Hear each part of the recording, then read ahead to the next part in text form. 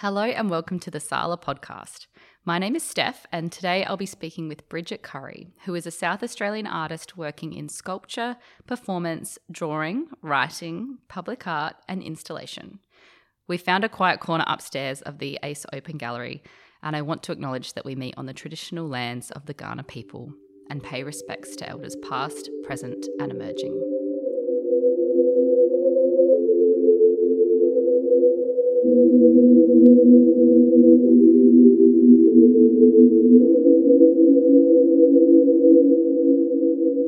All right, Bridget, thank you for finding time to come and chat with me today in your busy August that you're having. Thanks, Steph. Before we dive into your recent projects, I'm just wondering if we can go back a bit and have a bit of a background on how you came to be an artist. Okay, well, I was just reflecting the other day that probably I was maybe one of the last class to go through the old Underdale campus of UniSA. So I had my art education there. And I guess, we had amazing lecturers like John Barber, George Popperwell, Ian North. Where we had fantastic lecturers who obviously have made a huge impact on me as an artist. So I did my undergraduate study there and finished in 1999. And I ended up doing honours in 2001. So it was a long time ago now. It feels 20 years. And really soon after graduating, I was lucky to get a Karklu studio grant for, I actually had a studio here at the EAF at the time. Oh, wow. Yeah. So that was a really wonderful grants program that used to happen. I don't think it happens anymore. But that year, Viv Miller, myself and Sarah Waters all received those particular grants from Karklu for a studio.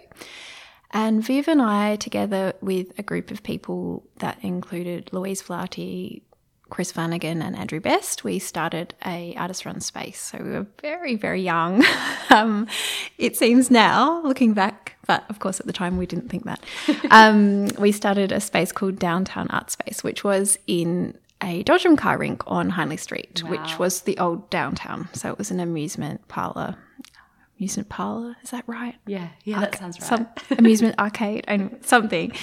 We got this space for free.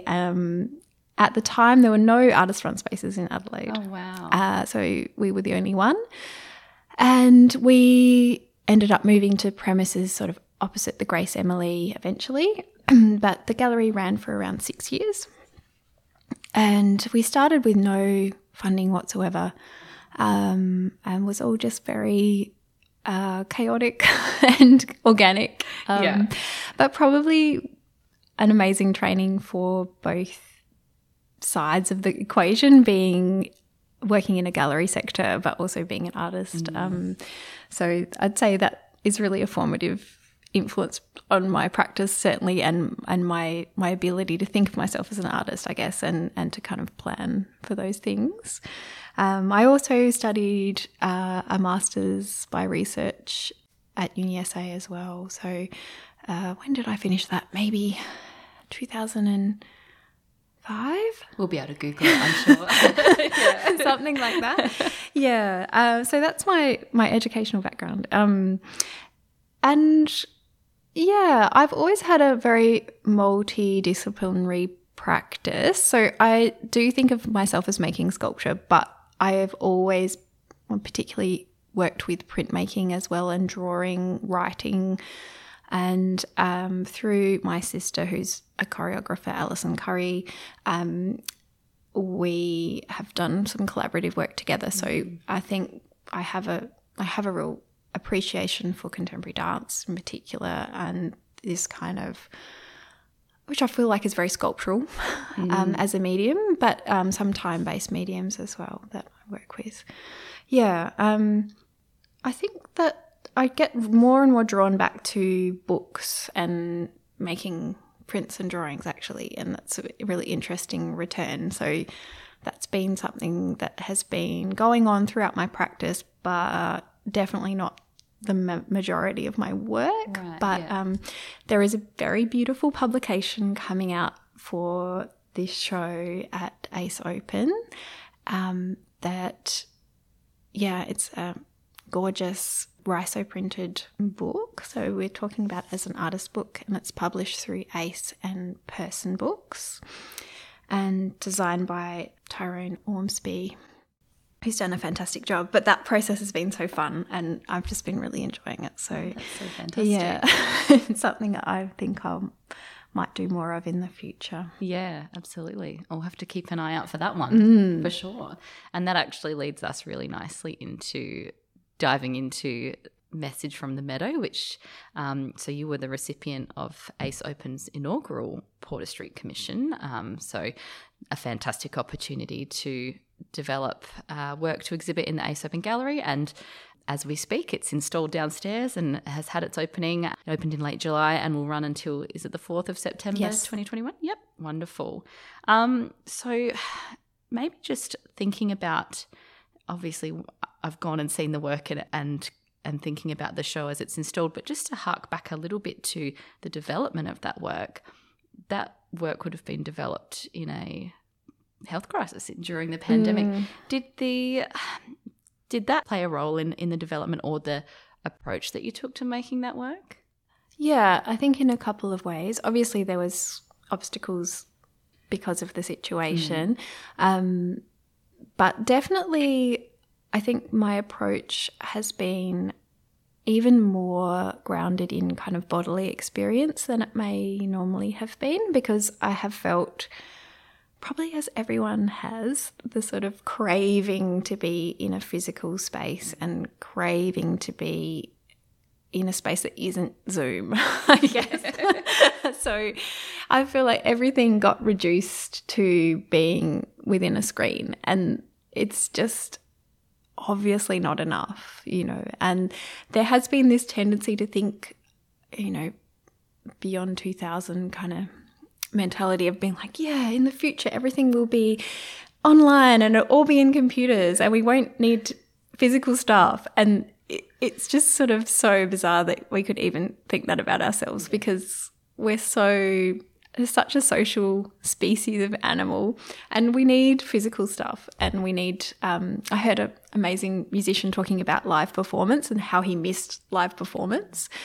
And I think it would be worse if you're a performer than a visual artist. But he was saying he missed exchanging molecules in the room.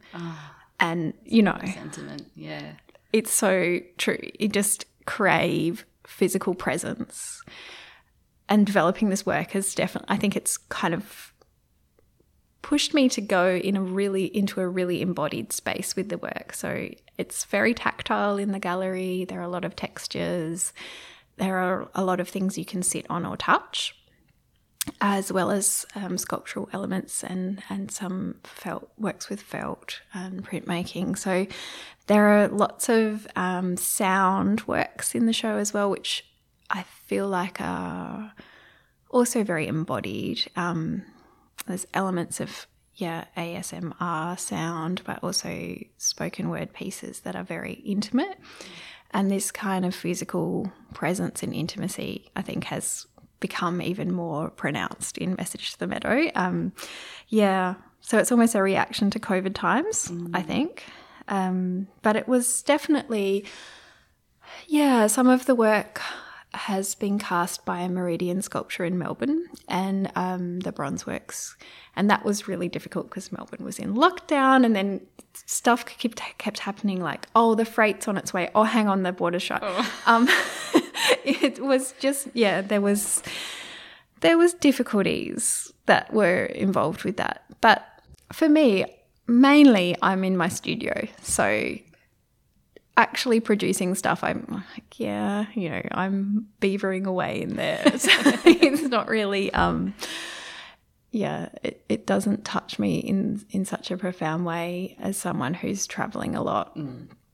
But definitely in terms of a kind of reaction to the environment, this show definitely responds to that by, I think exploring a very embodied physicality. And I think it's nice, having spent time in those spaces, all of us, resisting the Zoom space and and all of those things, that your show, it's not just inviting people to witness something, the fact that you can lie on something and, get really close to these very, what would that feel like to touch and have these sounds in your ear. I encourage everyone to go and ask for the headsets at the front desk and spend that time to be enveloped in those curtains to watch that work, that we're not just asked to witness something. It's like, no, come and have this experience. And I think that's just underscored in such a profound way post, lockdowns and pandemics. So it's so interesting, isn't it? And I better, just in case anyone's listening that hasn't been to the show or read about it, and, your practice more generally, I like that it's described as an effort to materialize things that are invisible, which, it sounds really simple, but it's quite something to wrap your head around. And that can be beliefs and life forces and almost things that are almost hard to describe as well.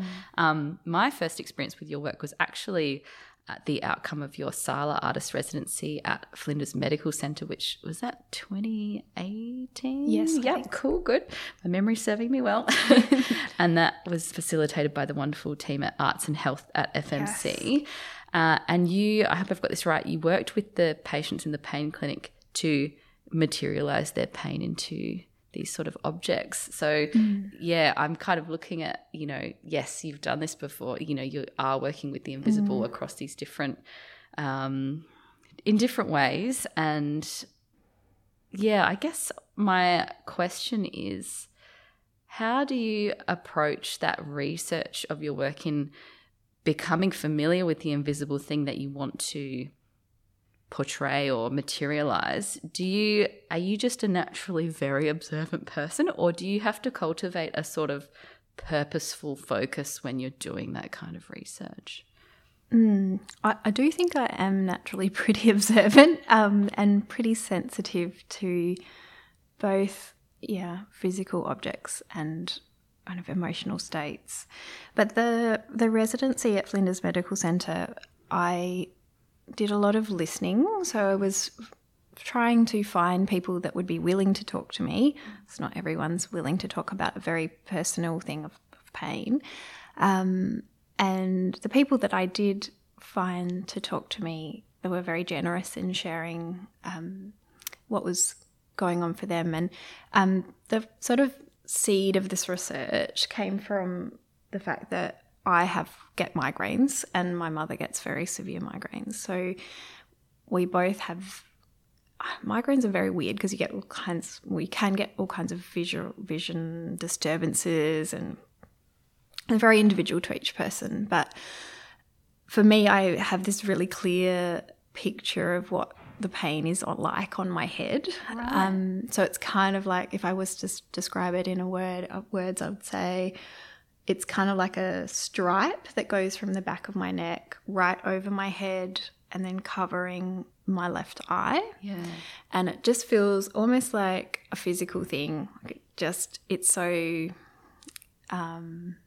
it almost feels like you could touch it. Wow. Yeah. And my mum has a very similar experience. And she also experiences a lot of, she kind of goes blind when she has a migraine. Wow, so really intense. They're very, very strange sensory things. So the sort of seed of the research was that. And then, speaking to people in hospital, the people that I ended up speaking to the most had chronic pain conditions, so they were just living their lives with fairly severe pain. And if you think about living with something just day to day, it's just such a massive presence in your life. Most people, can kind of describe it like it's a real physical presence for them, but obviously invisible to someone else. And this overwhelming presence, I felt like, to be able to convey that to someone else through an object or a drawing would be a really interesting thing to do as an artist. And the main research I did was just speaking to people and writing down their descriptions and then making drawings, I could definitely have more time. More time to in the end, I didn't have so much time to make the work. I just spent the time researching with people. And there was just incredible descriptions. One woman said she just feels like her whole body's covered in black smoke. Wow, that's such a vivid way of describing that. Yeah. Yeah. And other people have really ideas about colour, of rippling movements, and they're very vivid. They're very vivid descriptions. But it's just such a amazing thought that one person's internal reality is so profoundly impacted by something that cannot be seen by someone else. And these are people that they don't look physically different to you or I. It's just kind of like it's hidden.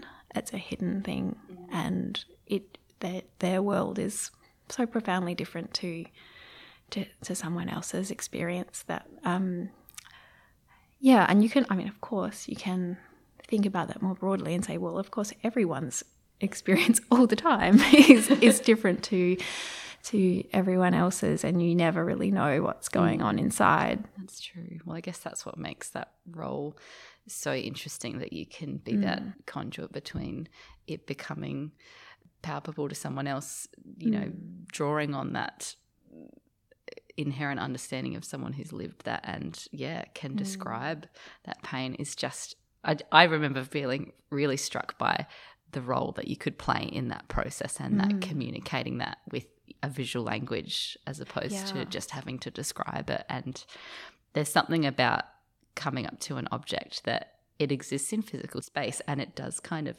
confront you and challenge you. So that's my first encounter with your work. So I did want to bring that up. Yeah. Thanks, Steph.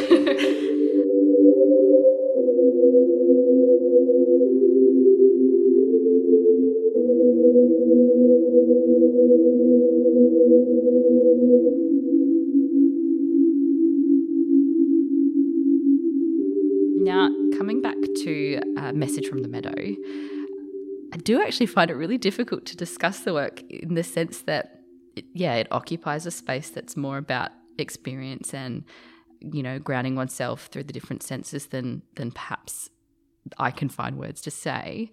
Although I have enjoyed reading about the work to find those words. So, the combined efforts of the different aspects of the show have been described as actually aiming to short circuit the logical mind, and the moving image work described as being about pre-language encounters. Can you speak a little bit more to that? Yeah. So there's this idea in Buddhism of a koan, so a problem or a conundrum conundrum is a nice word for it, that doesn't have an answer. So, the one that everyone knows is the sound of one hand clapping, which is not a very good example, let's just say. But it might be just the idea of a question that doesn't have an answer. So it's an invitation to kind of confound your mind. And I often think of abstract sculptures, or my sculptures, as being ways that might be a physical thing. So they resist interpretation in the same way. They don't have an easy answer. They invite contemplation. So they invite you to kind of stop and let your brain just kind of go, I don't know what that is, and that doesn't matter, because I think at the moment, in our cultural moment, there's a great tendency for things to be closed off more than being open. So things that don't have an easy answer, or a kind of soundbite, or a quickly understood meaning, often are just like left. I think it's really, really important to go into that space. So go into spaces where you don't know. And people, people like narratives, they like facts, they like a little story to tell them what to think. Yeah. And I think it's, in the case of visual art, like that's not an easy fit for visual art. And I think it's really important that visual art doesn't do that, and that visual art is open to interpretation. Visual art is difficult and mute and resistant. I don't mean difficult as in like, Or challenging rather than soothing too much, I guess, Yeah, I don't necessarily mean like violent and disturbing or something. I guess. But I think resist is the nice word there, that to, it's not easily categorized and it's not, forgettably, again, we're struggling with the words. But we do have, there's so much spectacle in our society and, exhibitions that are made for Instagram essentially. And I really hate going into museums when this has happened. I find it kind of, if things are over-interpreted in a museum setting, I'm just like, just show me the object. I don't care about your touch screens. Just show me the thing, and I worry that now people are so acclimatized to all of that other stuff that they can't look at the object and find meaning in it. Which it's a skill to be learnt, I think. And some people are really sensitive to it. I'm very sensitive to it. Some people aren't. But I think it's artists should definitely actively resist that urge, like that impulse to over-interpret things. Overly lead or explain. Yeah, absolutely. And overly produce a kind of experience where you kind of like just step back, just let people be. Give your audience a bit of credit, I guess, as well. Yeah, absolutely. Well, yeah, totally. I absolutely believe, appreciation of art is so incredibly democratic. You might meet somebody who you're like, they haven't been to university, they might be a carpenter or something. They have an incredible physical, spatial sense, like so developed and so nuanced, and a massive appreciation for sculpture or like really amazing things to say. You can always be blown away, I think. So yeah, there's a great tendency to not challenge the audience, I think. And I think that just needs to be dialed back a bit. Yeah. But that's so definitely the aim of providing a space in the show where there's just space and time for people to be there with those things in that space. But having said that, I also have tried to make there's a generosity in the exhibition. So you can lie down on the chaise longue, you can sit in the film space and it's warm and it's comfortable and it's very inviting to be in there. There's lots of different textures. And in a way, the audio works, the intimacy of the audio works as well. It really allows a way in to the exhibition. So I feel like I'm trying to open up other avenues that are generous to people to spend time there and not feel threatened or, find ways in, but that don't close off meaning. That's a very delicate thing to do. Yes. But well done. Yeah, and I do recommend that people get in there before the show closes and put time aside. Yeah, I think you need around 50 minutes. Yeah. The audio pieces are 25 minutes as a group and the film is 15. So, yeah. Yeah, and I think that's right, that there are different entry points across the different materials, the different positions you can be in, you know, horizontal, sitting, watching or walking around. That, yeah, I hope that there's, you know, a different entry point for everybody. The other thing I wanted to ask was, following on from my struggle to put this into words, are there any practices in your life that actually sit outside of the visual arts and, you know, the whole lexicon that comes with that? You know, we're talking about the way that a carpenter might have that incredible spatial sense and appreciation for sculpture. Is there anything outside of that visual arts world that has built on your ability to navigate your work, you know, such as a practice of mindfulness or meditation, or even we've talked about ASMR, which is autonomous sensory meridian response. Not everyone gets the physical like neck tingling to that. Is there anything else in that realm that plays in? I have been, I guess, doing yoga for a really long time now. So I'm in no way guru status, but I do have a yoga practice and I do have a meditation practice as well. Part of the public events for the show, on the 21st and 28th of August, we do have a guided meditation in the gallery, and I have been experimenting with writing in that space. So I think it's really interesting that nowadays almost everyone goes to some kind of yoga or mindfulness thing, you know, and the language that's used is its own world in a way, and it's really interesting. It's almost like a vernacular poetry that's not really interrogated by, you know, writers. And I've been interested in writing in that space. So it's a big experiment, the guided meditations, but we will be sitting in the gallery space. We'll be touching some of the objects, and then I've written this guided meditation that I'll be speaking, and we'll try and meditate in the gallery, which I think would be a fantastic way to experience art. So I really hope it works. It is an experiment. People have been pretty keen to come, so I'm not sure if there's still spots, but you can have a look on the ACE website and try and book in.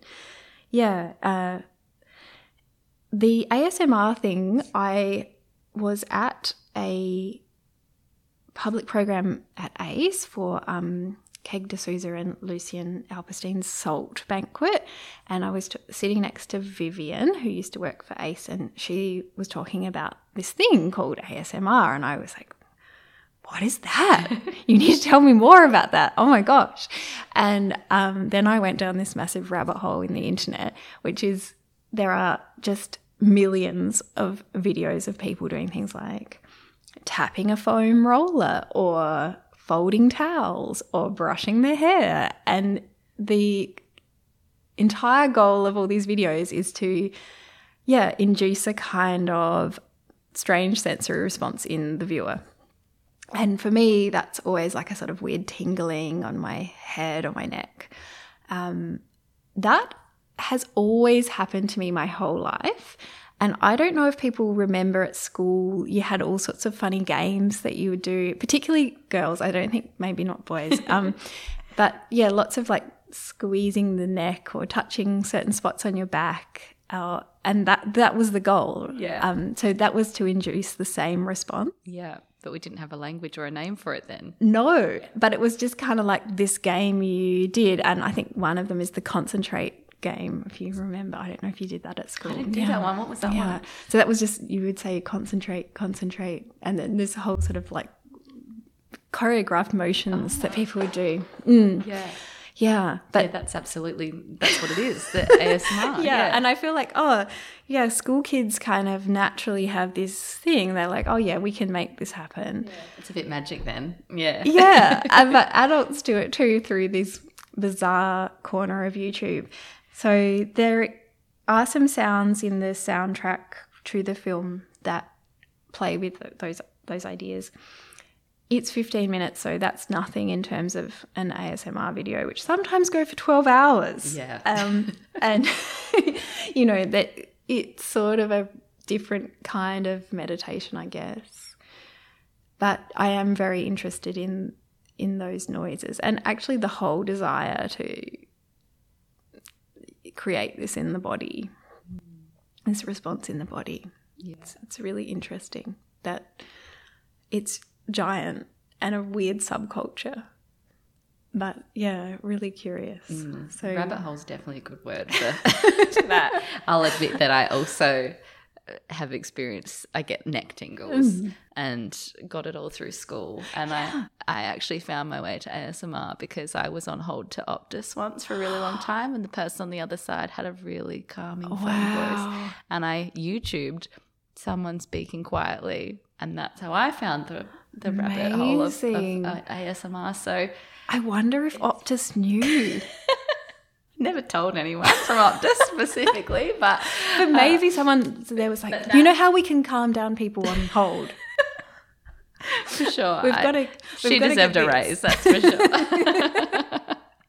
So yes, it's quite funny, and that whole, I think the term ASMR is, people are starting to know what it is, and it was just really lovely too, because I don't know how much of that corner of it's mostly YouTube where I think people access it. I don't know how many of those, I mean, they call themselves ASMR artists, but how many practicing visual artists in more gallery spaces are actually doting on that kind of knowledge. No idea. Yeah, I think it's really interesting. And it's also really interesting, the gendered nature of ASMR, because I feel like most of the people that make it are women, and there's certainly something about a quiet female voice that is almost universal to the, medium.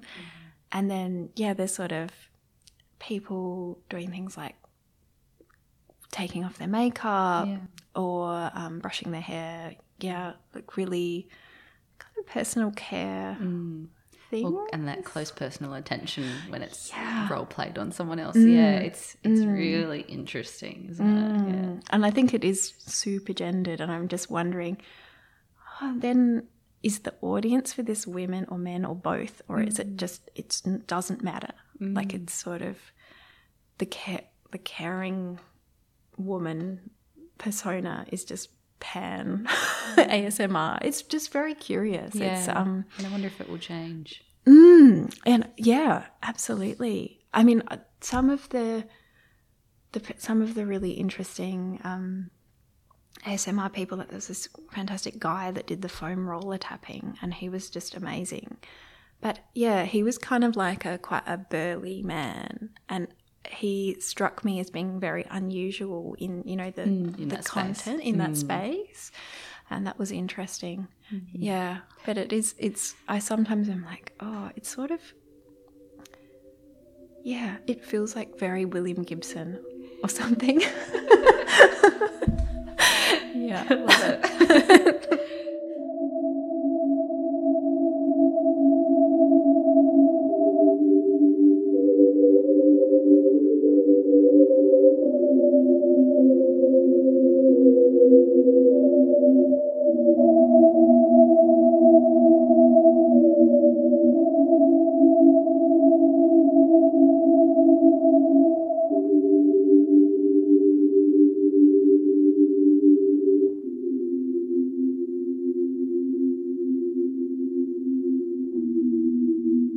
Coming back to Message from the Meadow is sort of presented as this concept, but I'm wondering if you can speak a little bit more about what that represents.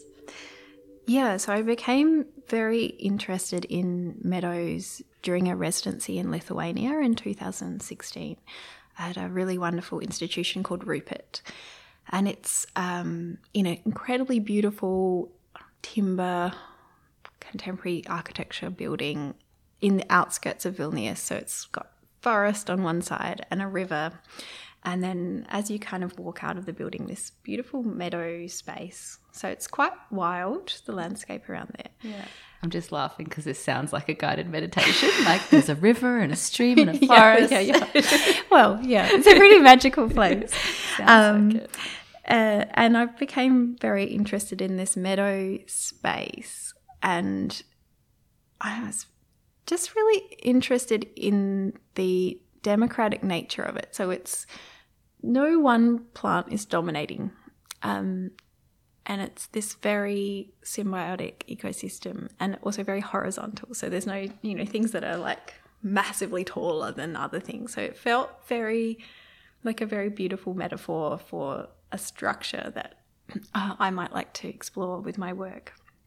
And I've always been very interested in multiple perspectives in my work. So I love the thought of having a macro perspective where the whole exhibition is one work, yet it's also lots of tiny details. And so Message from the Meadow, the show here, is very much like that. It's one large installation, but within that there's so many elements and they're all existing in some kind of symbiosis.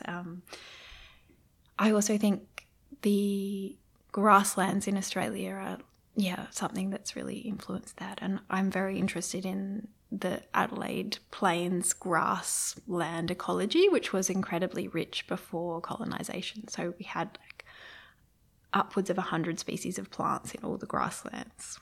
Yeah. And most of which are unfortunately, pretty endangered. So there was just hundreds and hundreds of different types of orchid and lilies and various kind of tuberous roots that were eaten as well by the Kaurna people. So there is this kind of ghost landscape of that in Adelaide that it's really interesting to think about. The meadow. Yeah, someone said to me, "There's no grass in the show," and I'm like, "No, there isn't." But there is a kind of structure, and really, one of the problems that I set myself in making this show was, it's a huge gallery. It's massive, it is. And every time you go in there, when you have a show, you're like, "Oh God, it's so big. What am I gonna do?" So it's very daunting as an artist to have a solo show in there. But the problem was solved through the idea of making a kind of habitat for the small sculptures. So the furniture elements in the show, which are made by Dean Topfer of Mixed Goods Studios, he collaborated with me to make this furniture that kind of exists to form an ecosystem for the smaller works to sit within, I guess. And in this instance, that was the solution to the problem of how to show these small sculptures in this massive space. So they sort of have a structure that is akin to a meadow. Yeah. That's good. And you couldn't have, filled that gallery because then you lose the openness of the meadow. So it all makes sense. Yeah. I also really wanted to have quite a lot of light in the gallery. So it is quite a sparse. Sparse is the wrong word because there's so many things in there. There's breathing room. Breathing room's good. Yeah, definitely. Yeah. And if you're asking people to, or allowing people to have, these different entry points with these different items, you don't want too much competing at once because it is very sensory. So no, I think job well done. Thank you. Well, I think I'm running out of words to reiterate the show, and I definitely encourage people to get in and see it because that is the whole reason that we're here. And you mentioned that there was a finissage event as well. Yes, so on the 4th of September will be the last day of the show, and we're also doing a launch of the publication on that date. I think we'll might go from 2 till 4 that day, but that will be the final day of the show. So great. That's excellent. And if anyone wants to follow along with your next steps, where's the best places to? I do have a website, which is just bridgetcurry.com, and an Instagram, which is @Bridget_curry. Yeah. Great. Love it. Well, thank you so much for divulging all of the context and backstory to your work and work that represents a long lead up to that, I think, as well. So everyone get in there and soak it up. And looking forward to seeing what you do next. Thanks, Steph.